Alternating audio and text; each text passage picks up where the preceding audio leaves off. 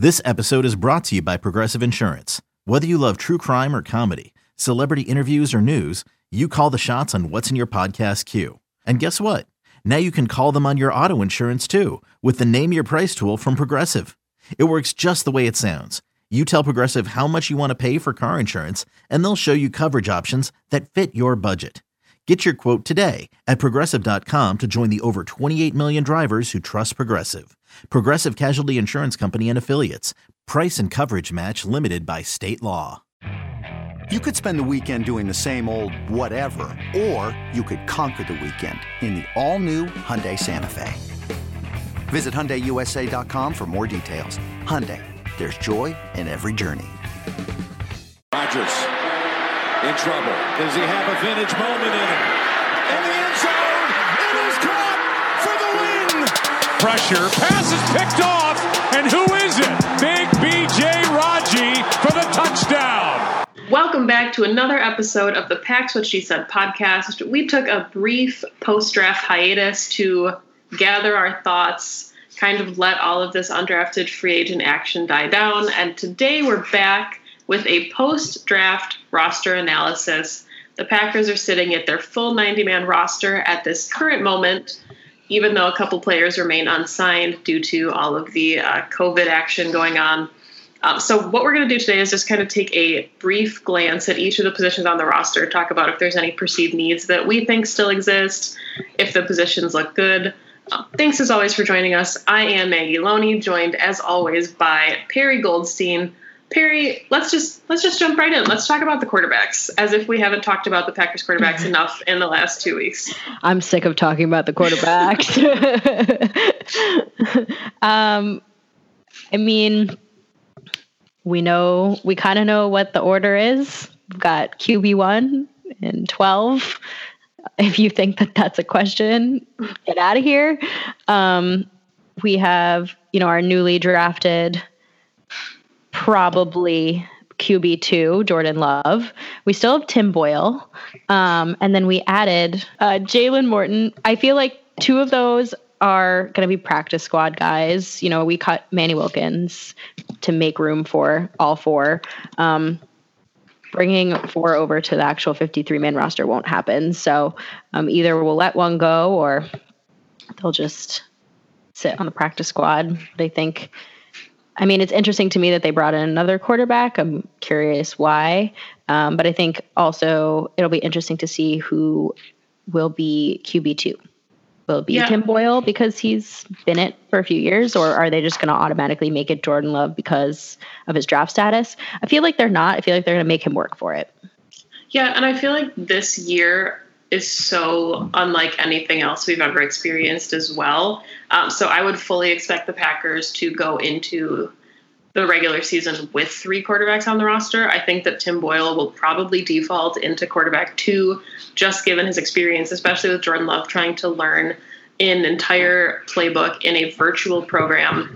If the preseason or training camp is altered in the slightest, I think it'll be really hard for him to come in and win that battle. And Tim Boyle beat out DeShone Kizer, so it's not like he's a slouch. I'm not saying that I think the Packers drafted Jordan Love for him to be the third string for his entire career and then get traded or something. I think that he'll, earn his opportunities. But I think that Tim Boyle is going to put up a fight, and he will definitely be in play for the Packers as, a 53-man spot holder.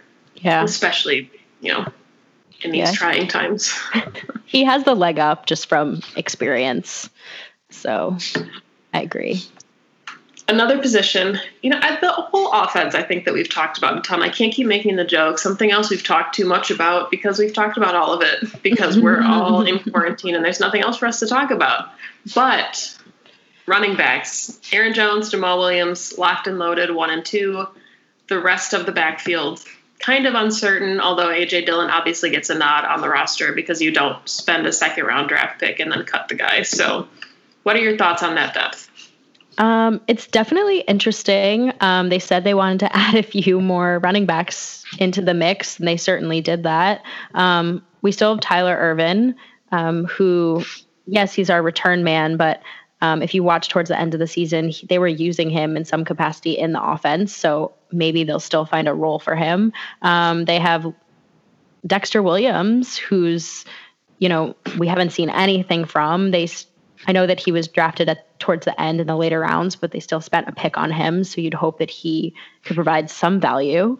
And then we have 2 undrafted free agents that they just added, Patrick Taylor out of Memphis. And I'm going to butcher this name. It's Demarie Crockett. Yeah. I like his last name. And so maybe those are just practice squad, camp bodies. Maybe they see a future with those guys. Who knows? But it's definitely a pretty rich group with, the top 2 pretty locked in.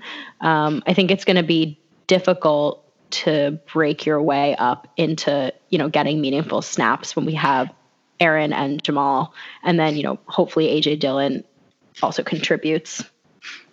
Yeah, I mean, I think it's interesting. Like Aaron Jones, this was the first time he played all 16 games in the regular season, and he kind of took on that workhorse back. 62% of snaps he played on offense for Green Bay. Jamal Williams last season with Aaron Jones and his injuries played almost half of all offensive snaps for Green Bay, and then this year he decreased to only 35% of snaps.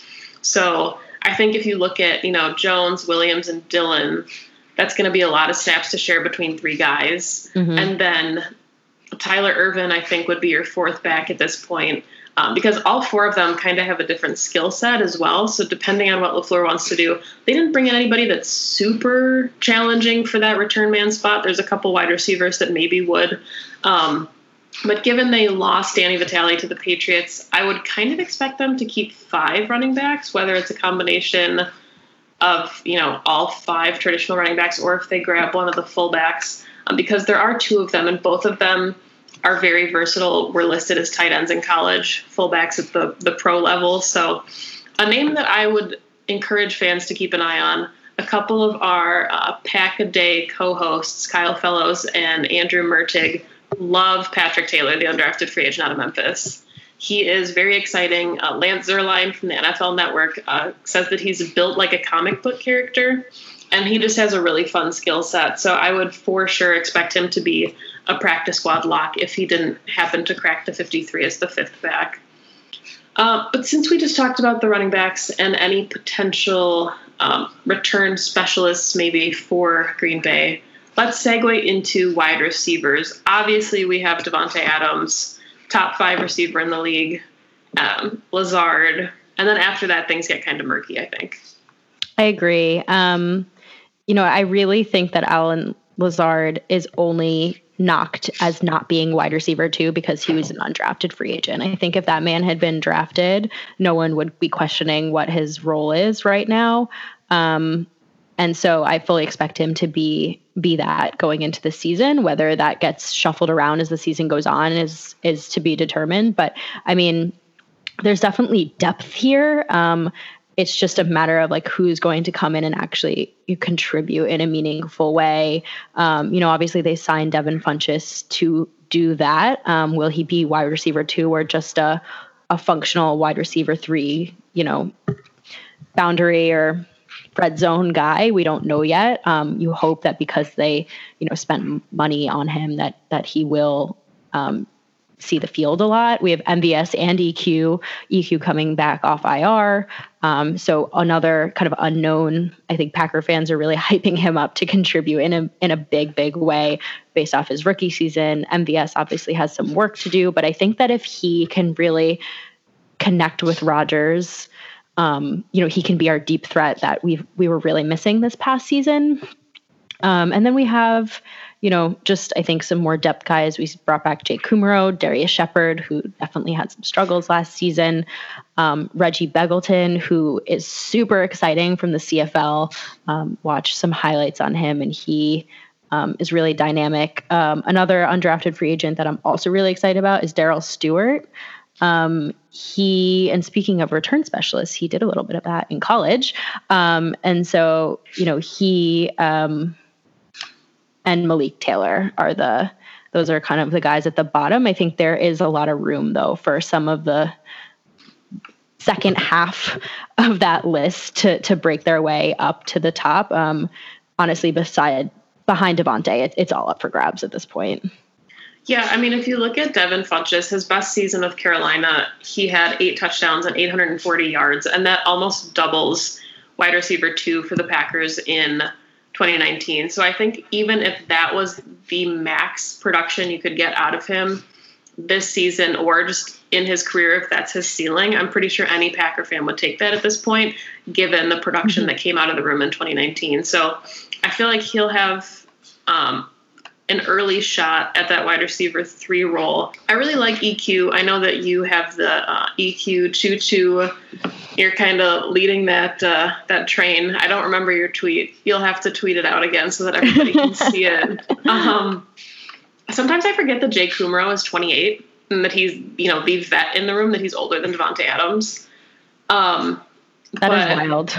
I mean, this kind of feels like it's one of his final shots. Not that he can't be a journeyman addition as like wide receiver 5 or 6 on any roster. I don't think that means he'd be like done in the NFL, but unless Rodgers really campaigns for him and he has another breakout kind of training camp preseason, I just think that he's kind of slowly drifting down the depth chart to a point where we don't know what his production will look like. And then I think that's where things get really interesting. You listed all the guys already, but if you look at EQ, MVS, Allen Lazard, these are all huge-bodied receivers. And MVS, he has only a 46% catch percentage right now, which is really abysmal. So that's definitely something you'd have to work on. I see a lot of things saying that he has to worry that he's becoming too one-note for this offense, because if that's every time you see him on the field, if he's running, a vert, then at some point it's going to become obvious what he's doing, and it's not going to impact the offense in any way. But I do like guys like Darius Shepard and Darrell Stewart just because they're different options in the slot. I would think that they might have a little bit more of an opportunity to latch on as that maybe 6th receiver just because of that, because they can be utilized as gadget guys and they're unlike what's currently on the roster. But yeah, I mean, there's 10 guys. Have to think that anywhere from 5 to 7 of them will stick. So that's going to definitely be a position to watch if preseason and camp do return to us in the near future. My prediction, and this is bold, but here we go, is that Darrell Stewart will end up making the roster. There's something about him, like he's different size, like you mentioned, he's just like a different body type. And he still, when I was watching film on him, made all the different types of catches. So he's still versatile. He's just a little shiftier as a smaller guy. So I'm curious to see how he does. I think one of the most locked in positions on the roster that we're kind of segueing to now is tight ends. I have a hard time seeing this shifting from a very set 4. But I don't know. I'm curious. There's always surprises. So you want to do the deep dive into the tight ends? Sure. Yeah. I mean, I agree with you. I think it's pretty set. Like we've got Mercedes Lewis. He's our vet. He'll be back. We kind of, he's done a really nice job of carving out his role and becoming a piece that's kind of like irreplaceable. And then we have, our touted tight end 1, Jace, nothing. I think nothing more needs to be said there. Like he's going to see the field. I think he's going to end up getting the majority of snaps. We have Josiah DeGuara, who we just drafted, who will be a little bit more gadgety, I think, for Matt LaFleur. I hope that they use him this season. I think like it'll be limited, and it'll be, I think, a little bit more like a limited, and then hopefully he grows over the course of the season as he gets more comfortable and learns the playbook. But I mean, Matt LaFleur got so excited about him that I can tell he already has like visions of how he's going to use him, which is great. And then we have Big Bob. I hope that, he stays healthy. He definitely battled some injuries this past season. I think that's why he didn't see the field as much as he did, but we've got Big Bob Tonyan in there. And then James Looney, I think is at the bottom there with the depth chart. So if they were going to keep 4 tight ends, I think you'd knock off James Looney and keep that first 4. The reason that I'm craving preseason football is 1, because it's football. But 2, I need to see what defensive lineman James Looney looks like as he transitions to an NFL tight end. I mean, there had to have been something that he did in the privacy of camp or practice throughout the season, whether he brought it up or if the training staff brought it up and said, hey, let's try this out. Because the Packers don't have a lot of depth on the defensive line. So you'd think them sacrificing one of these big-bodied guys to say, hey, let's see what your hands look like. This is fascinating. And I got some heat on Twitter because everyone's like, don't expect anything. I'm not expecting anything. I'm just fully on board with seeing what this transition looks like, because how often does that happen? We hear of wide receivers becoming corners. You don't often hear of defensive linemen transitioning to tight end at the next level. The last guy, too, is Evan Bayless. He was on the 53 for very sporadic increments in 2019, and that was, I think, partially due to Jace being hurt, and then he was released to bring in an extra running back when Jamal got hurt. I'm not entirely sure on when all that happened, but he did latch onto the squad for a couple games last season. He's typically just kind of stuck on the practice squad. I think the Packers like what he can do, but he is kind of playing in a room that's already pretty full, pretty set. So yeah. I think it would take a pretty strong camp for him to maybe overtake somebody like Robert Tonyan. Oh, man. I'm so sorry, Evan, that I forgot about you. Evan, if you're listening, if you want to come on the show, Perry will apologize in person, and then we can talk to you about the tight end journey. Anyway, let's talk about offensive line. It's our last position on offense, and there are 17 names on this list. So a lot going on here as far as the depth is going to shake out with this offensive line group. Yeah, why don't you list off all 17 of those guys for us, Maggie? All right. No, you don't have to. Okay. I would have. Okay, well, if you're offering, then I want to hear it. All right. So you've got two centers currently on the roster in Corey Linsley and Jake Hansen, the 6th-round draft pick. At guard, you have Elton Jenkins, Zach Johnson, an undrafted free agent, Cole Madison, returning out of Washington, Lucas Patrick, Lane Taylor, Billy Turner, John Runyon, and Simon Stepaniak.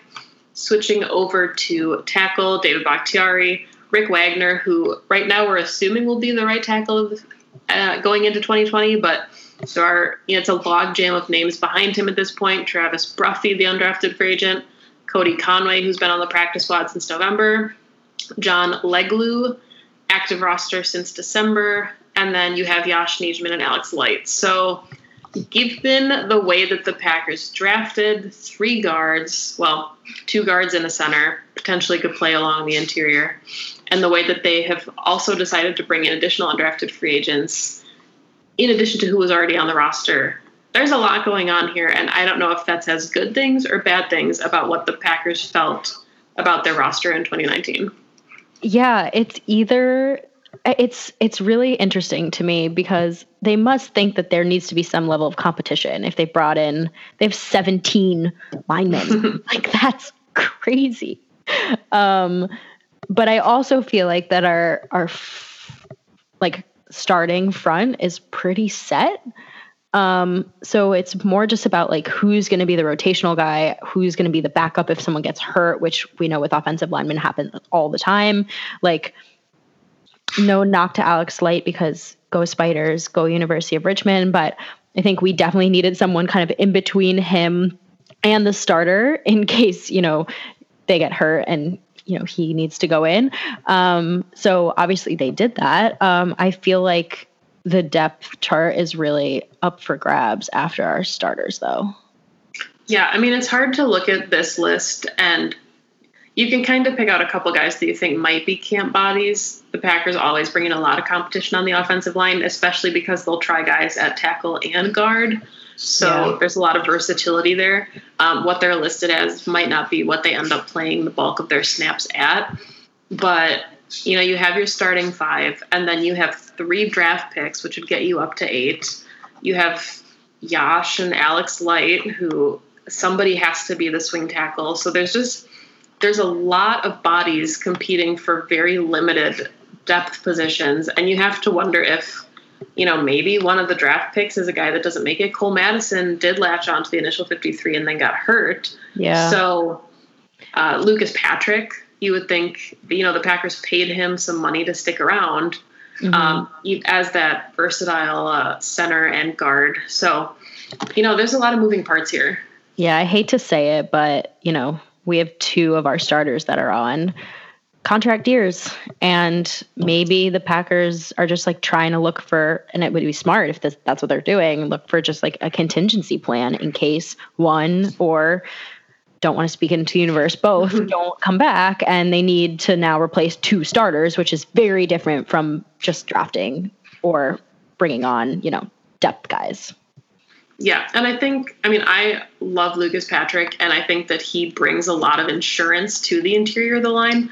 But if you look at, the snaps he took at center or the limited snaps he's had to take at guard, I think there's a difference between, I think you want him in that kind of versatile position the same way that J.C. Tretter was used a couple seasons ago before he got a starting gig in Cleveland, where he could play anywhere along the line.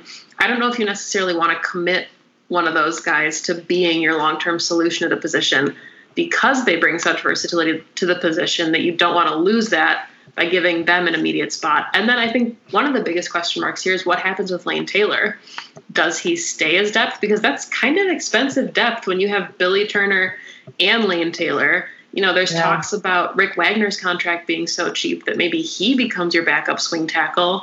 You move a guy like Billy Turner, you move Lane Taylor, but then there's too many moving parts, and your cohesive line that you had in 2019 finally is shuffled again in 2020. So it's just, I feel like we could spend a lot longer talking about this. Yeah. Lane Taylor to me felt like trade bait, or just like cutting him outright because he eats up so much of the cap space. So I'd be pretty surprised, given how many linemen they have, that he's still part of the team. Let's switch gears. Let's go to the other big guys on the other side of the ball and talk about the defensive line now, because this to me is where there is still a perceived need. I think I was more surprised the Packers didn't take a defensive lineman than I was a wide receiver, honestly, after the draft. And I know they brought in an undrafted free agent. They signed a couple free agents after the fact, one even before the fact. But yeah, I think this is a group that is going to have a lot of question marks heading into training camp. Yeah, I keep saying it, and I really mean it. Like, I think that they must have some view of the growth of some of these guys and trust that they're going to make some kind of leap that we just don't see. Because otherwise, like, they didn't bring in anyone in free agency, and they didn't bring in anyone in the draft. And yes, okay, they signed Willington Prevalon, an undrafted free agent from Rutgers. Okay, he actually has some pretty impressive stats, all Big Ten pick in 2019. But like at the same time, we've seen them add, 10 offensive linemen and just one defensive lineman. So like, to me, it either means they think they're fine and we don't, or they're scheming up ways to use the guys that they have, or they think that Montravius Adams, Kingsley Keke, Tyler Lancaster, Dean Lowry are going to make some kind of leap. Yeah, the only thing that I can think to at this point is that they know how much money they have to drop to keep Kenny Clark, and they should spend every dime given his age and his production. He's one of the best in the league at what he does. So to me, if it's a cap issue where they're worried about committing too much money into that position, I'm hoping that the Dean Lowry contract pans out, because to me that was a lot of money. And then we saw the free agent market this past season after Dean Lowry got paid, and the contracts, they don't match up at all.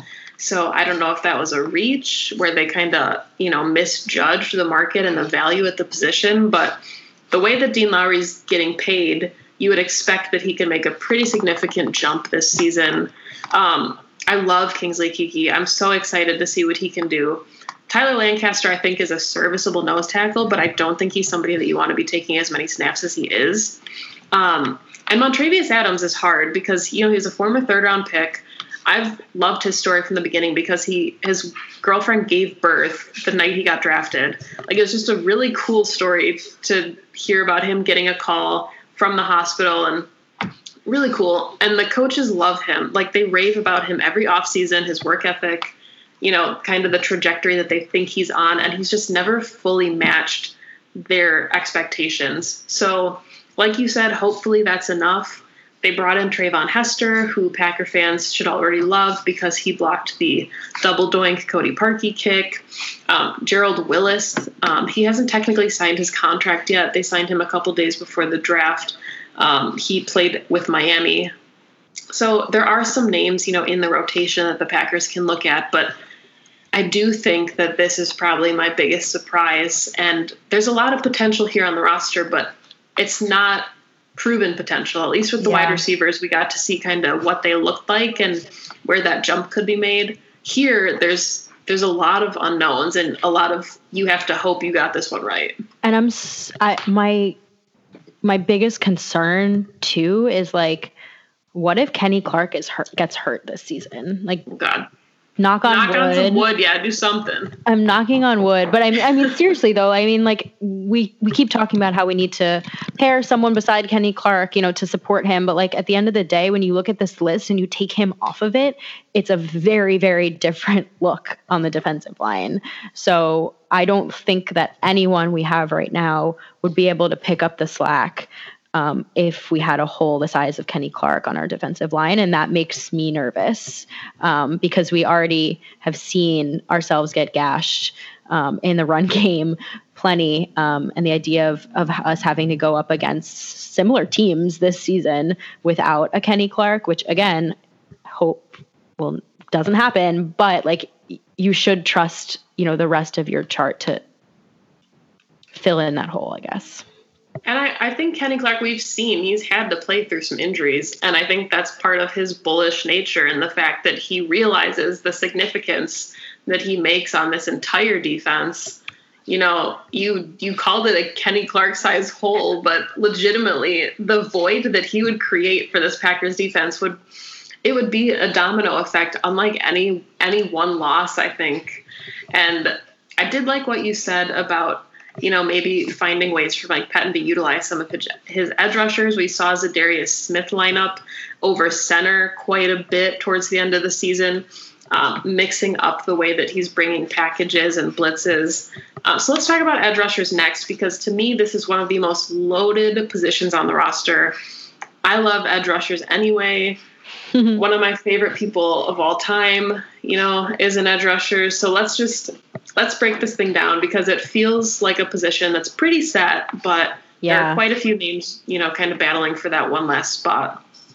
Yeah. I mean, I think it's so funny if you'd asked me last season, where are holes, I would have said edge rusher immediately.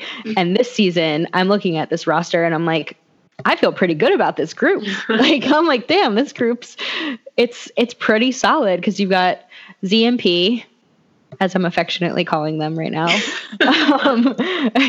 Rashawn, who's definitely, I think, going to move into that Kyler Fackrell role where he takes a lot of his snaps. He's our third guy, makes that second-year leap. And then we drafted Jonathan Garvin, who I know he was just our 7th round pick, but I think is honestly one of our most promising draft picks to contribute. We brought in a bunch of undrafted free agents last season and again this season. So we've got Randy Ramsey as well as Greg Roberts. And then I'm going to let you pronounce the next 2 names because I'm really bad at this. Tipa Nalei and Delonte Scott are the undrafted free agents. Yeah, so the first one actually played at Utah State with Jordan Love, which I think is really, there's a lot of connections to Jordan Love in our new undrafted and draft picks. So both undrafted free agents actually really excite me and had some really good stats in college. So I think there's definitely, like you said, room for someone to take that 4th spot, but at the same time, it's pretty set at the top. I don't really see anyone after Zadarius Preston and Rashawn that kind of jumping them. Since nobody can see Perry, she's making this hand motion to demonstrate a leap, but none of you can get that over the podcast. So, if only people could see all of my hand motions, it would make a lot more sense. It would. All right. So Zadarius and Preston both had career years in Green Bay. Both of them are under contract through 2023.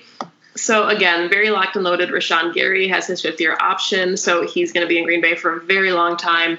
Expect him to take a huge jump in year 2. he'll immediately become the third edge rusher and could probably handle an increased workload. Even beyond that, I think Kyler Fackrell is playing about 40-45% of snaps. So look for Rashawn to jump from around 20 to at least 40-45. Depending on how Mike Pettine wants to use these guys, he could kind of play that Z role, rushing over center, on the edge, hand in the dirt, however you want him to kind of line up for that defense. The thing I like about Jonathan Garvin as their 7th-round draft pick is that he's only 20.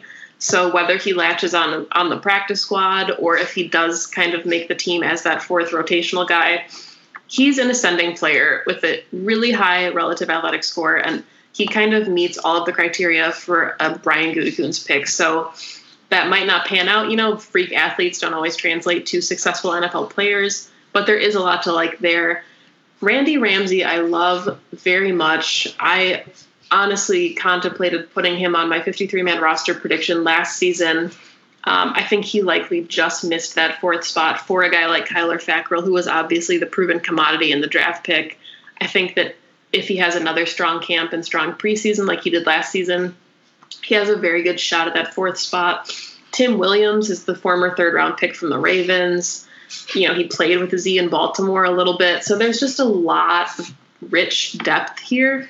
And I'm not sure if maybe the Packers would sacrifice a defensive lineman to keep a 5th edge rusher, especially if they think any of these guys are lengthy enough to play inside linebacker, if they have coverage skills.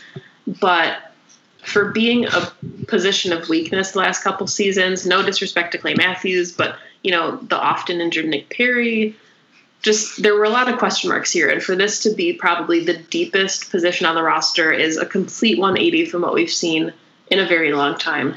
I also think that it's another reason why I want to give Goot some leverage, because he came in last season and said, I'm going to fix this position group. And he's done it in 2 off seasons. So I'm curious to see what he does, how he uses the guys that he picks this season in perceived needs, like he did with Z and P, and then what he does again next offseason for, again, those perceived needs, because it does take time. And some of these guys, I know we're veering a little bit from the offense outside linebacker position.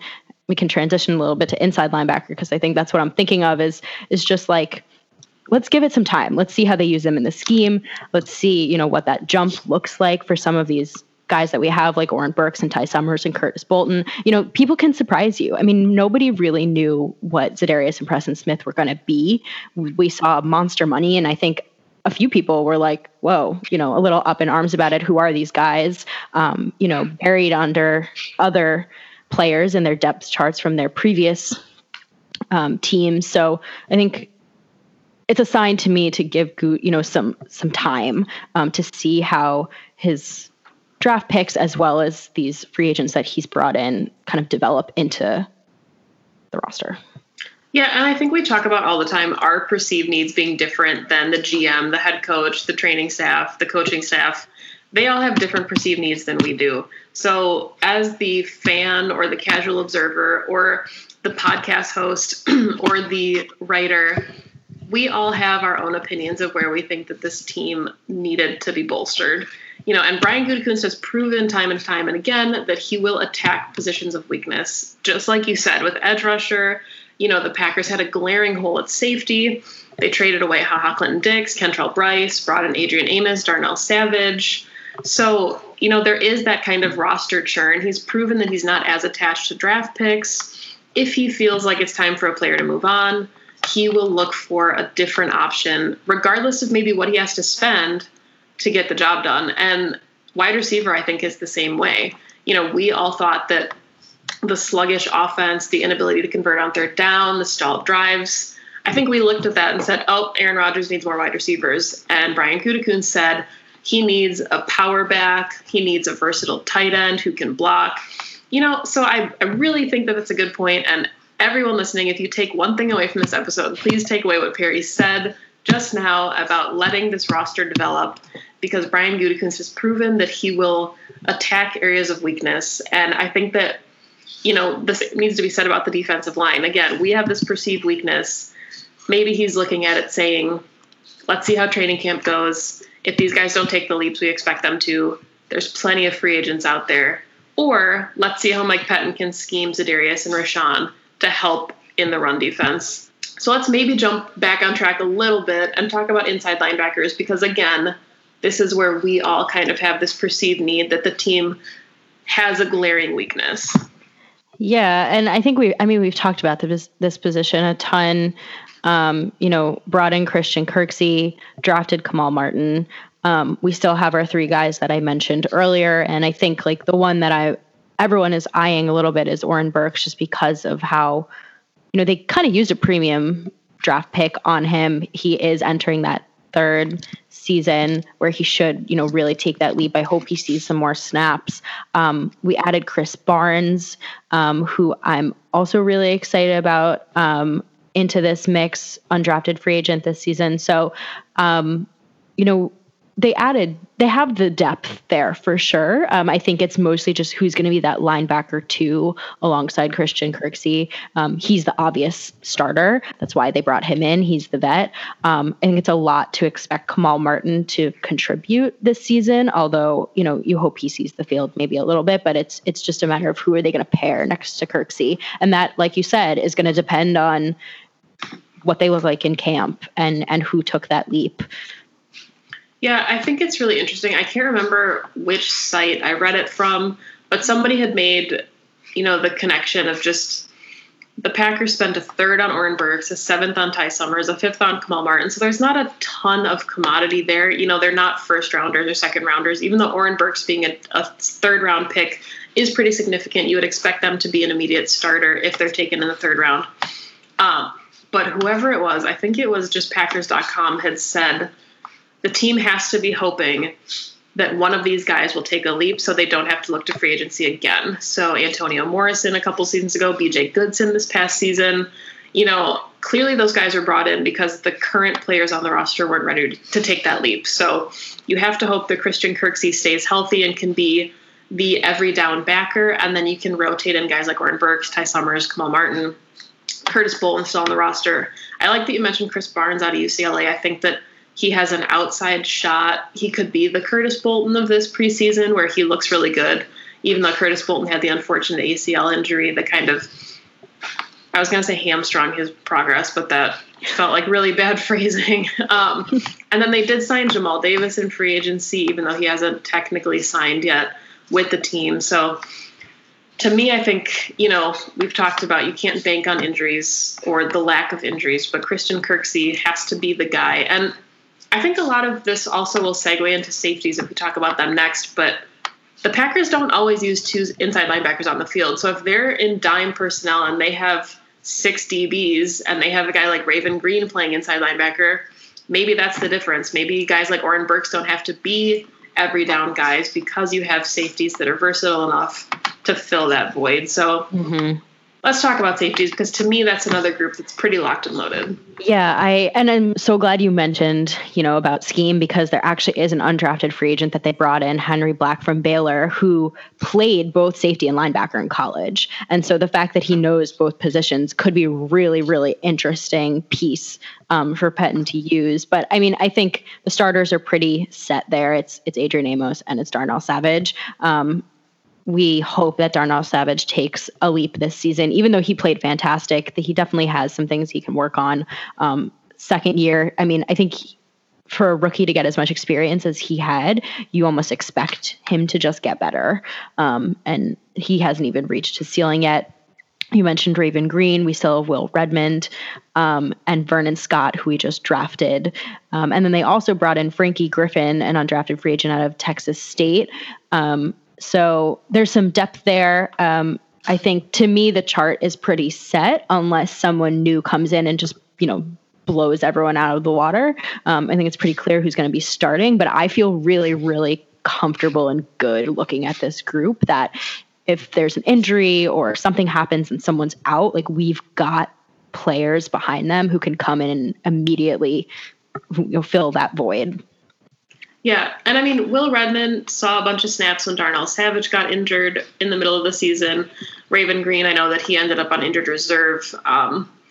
Everyone, at least that I saw after the NFC Championship game, had speculated, like, what would this middle of the defense have looked like if Raven Green was playing. One player was not going to save the Packers, from that blowout loss. Raven Green wasn't going to get them to the Super Bowl, although I do think that he makes a contribution, as a hybrid linebacker. But I do agree with you that I think the depth here is pretty nice. I think if a guy like Vernon Scott were to latch onto the roster, it would have to be through special teams at first, unless he beats out a guy like Raven Green or Will Redmond for that hybrid role. But I like the safety depth at this point. And I think that a lot of these guys that we're going to talk about next, the last position group, unless we want to take a deep dive into the specialists, would be position versatile guys at corner and safety. So looking at the 10 cornerbacks that are currently on the roster, what are your thoughts there? We don't have to talk about Tramon Williams if you don't want to, but we can. I don't want to make you sad. His name is missing. It's wrong. Corner is, I think we differ in our views of the corner position a little bit, in that I think it's really strong. But I also understand that, like, if one of our two starters was out, it's less. Our backups to Jair and Kevin are, I think, less strong than our safeties are, So, Chandon Sullivan, he looked great. Good and Matt LaFleur both have mentioned him by name, and that they really hope that he continues to contribute. I'm not going to go on my Josh Jackson rant again, but I think this is his last shot in proving that he can contribute. They took Kadar Holman last draft. You hope that he can grow into a bigger role because they spent a draft pick on him. They brought in a bunch of undrafted free agents, all of which actually I really am excited about. Marc-Antoine Dequoy from Montreal ran a 4.36 40. He's got the RAS score that Goot loves. He played in Canada, so of course that competitiveness, he's going to have to kind of make a jump against some offensive, weapons in the NFL that he wouldn't have seen at that level in Canada. But Stanford Samuels is someone from Florida State I thought would be drafted. So it's a pleasant surprise that we, got him as an undrafted free agent. And then Will Sunderland out of Troy. All of them have, tons of PBUs, a bunch of interceptions. They're all in that profile, that 6 feet to 6'3", that Goot really likes. So there's definitely some potential for there to be like really good backups. But I think, our starting corners are obviously Jair and Kevin. And then after that, to me, it's up for grabs. Yeah, I agree with you. Jair, I think everything is clicking and he's, still progressing it the way you want to see a first round pick progress. I think the only thing missing from his game is interceptions. And I think that is nagging away at him. So I would expect, those hands to be sure in 2020. I think that he'll, be looking at that part of his game this offseason. Kevin King stayed healthy for Green Bay this last season. I know that was kind of his big question mark. I think that he is entering very much a prove-it year. We know he's a free agent in 2021. Depending on what happens with the depth here, or if the Packers decide to draft a corner in the first round in 2021, it could spell the end of his time here, but I don't think the Packers want to start questioning the cornerback room again. They spent so many years trying to fortify a position of weakness for the team. This is a team that in 2016 went to the NFC Championship game with Ladarius Gunter as a starting corner at one point in the game. And I don't think that the Packers want to revisit that, especially if they have a less than stellar success rate against the run right now. If your passing game is locked down, you don't want to, reopen something that was closed. So yeah, I do agree with you. Josh Jackson has to take a jump. Chandon Sullivan, I really like. Deshaun Amos, I also like. He played for the Calgary Stampeders with Reggie Begelton, 42 tackles and 5 interceptions in 2019. And he also played corner and safety in college. So there is some versatility there. Kabian Ento was a college receiver turned corner, and we know how the Packers have success, like Sticky Sam Shields, turning college receivers into corners. Ento was on the team's practice squad for all of 2019. So there's a lot to like there, but it's a very young room. And I know that you and I have this debate all the time about Tramon Williams and what it would look like if he comes back as insurance.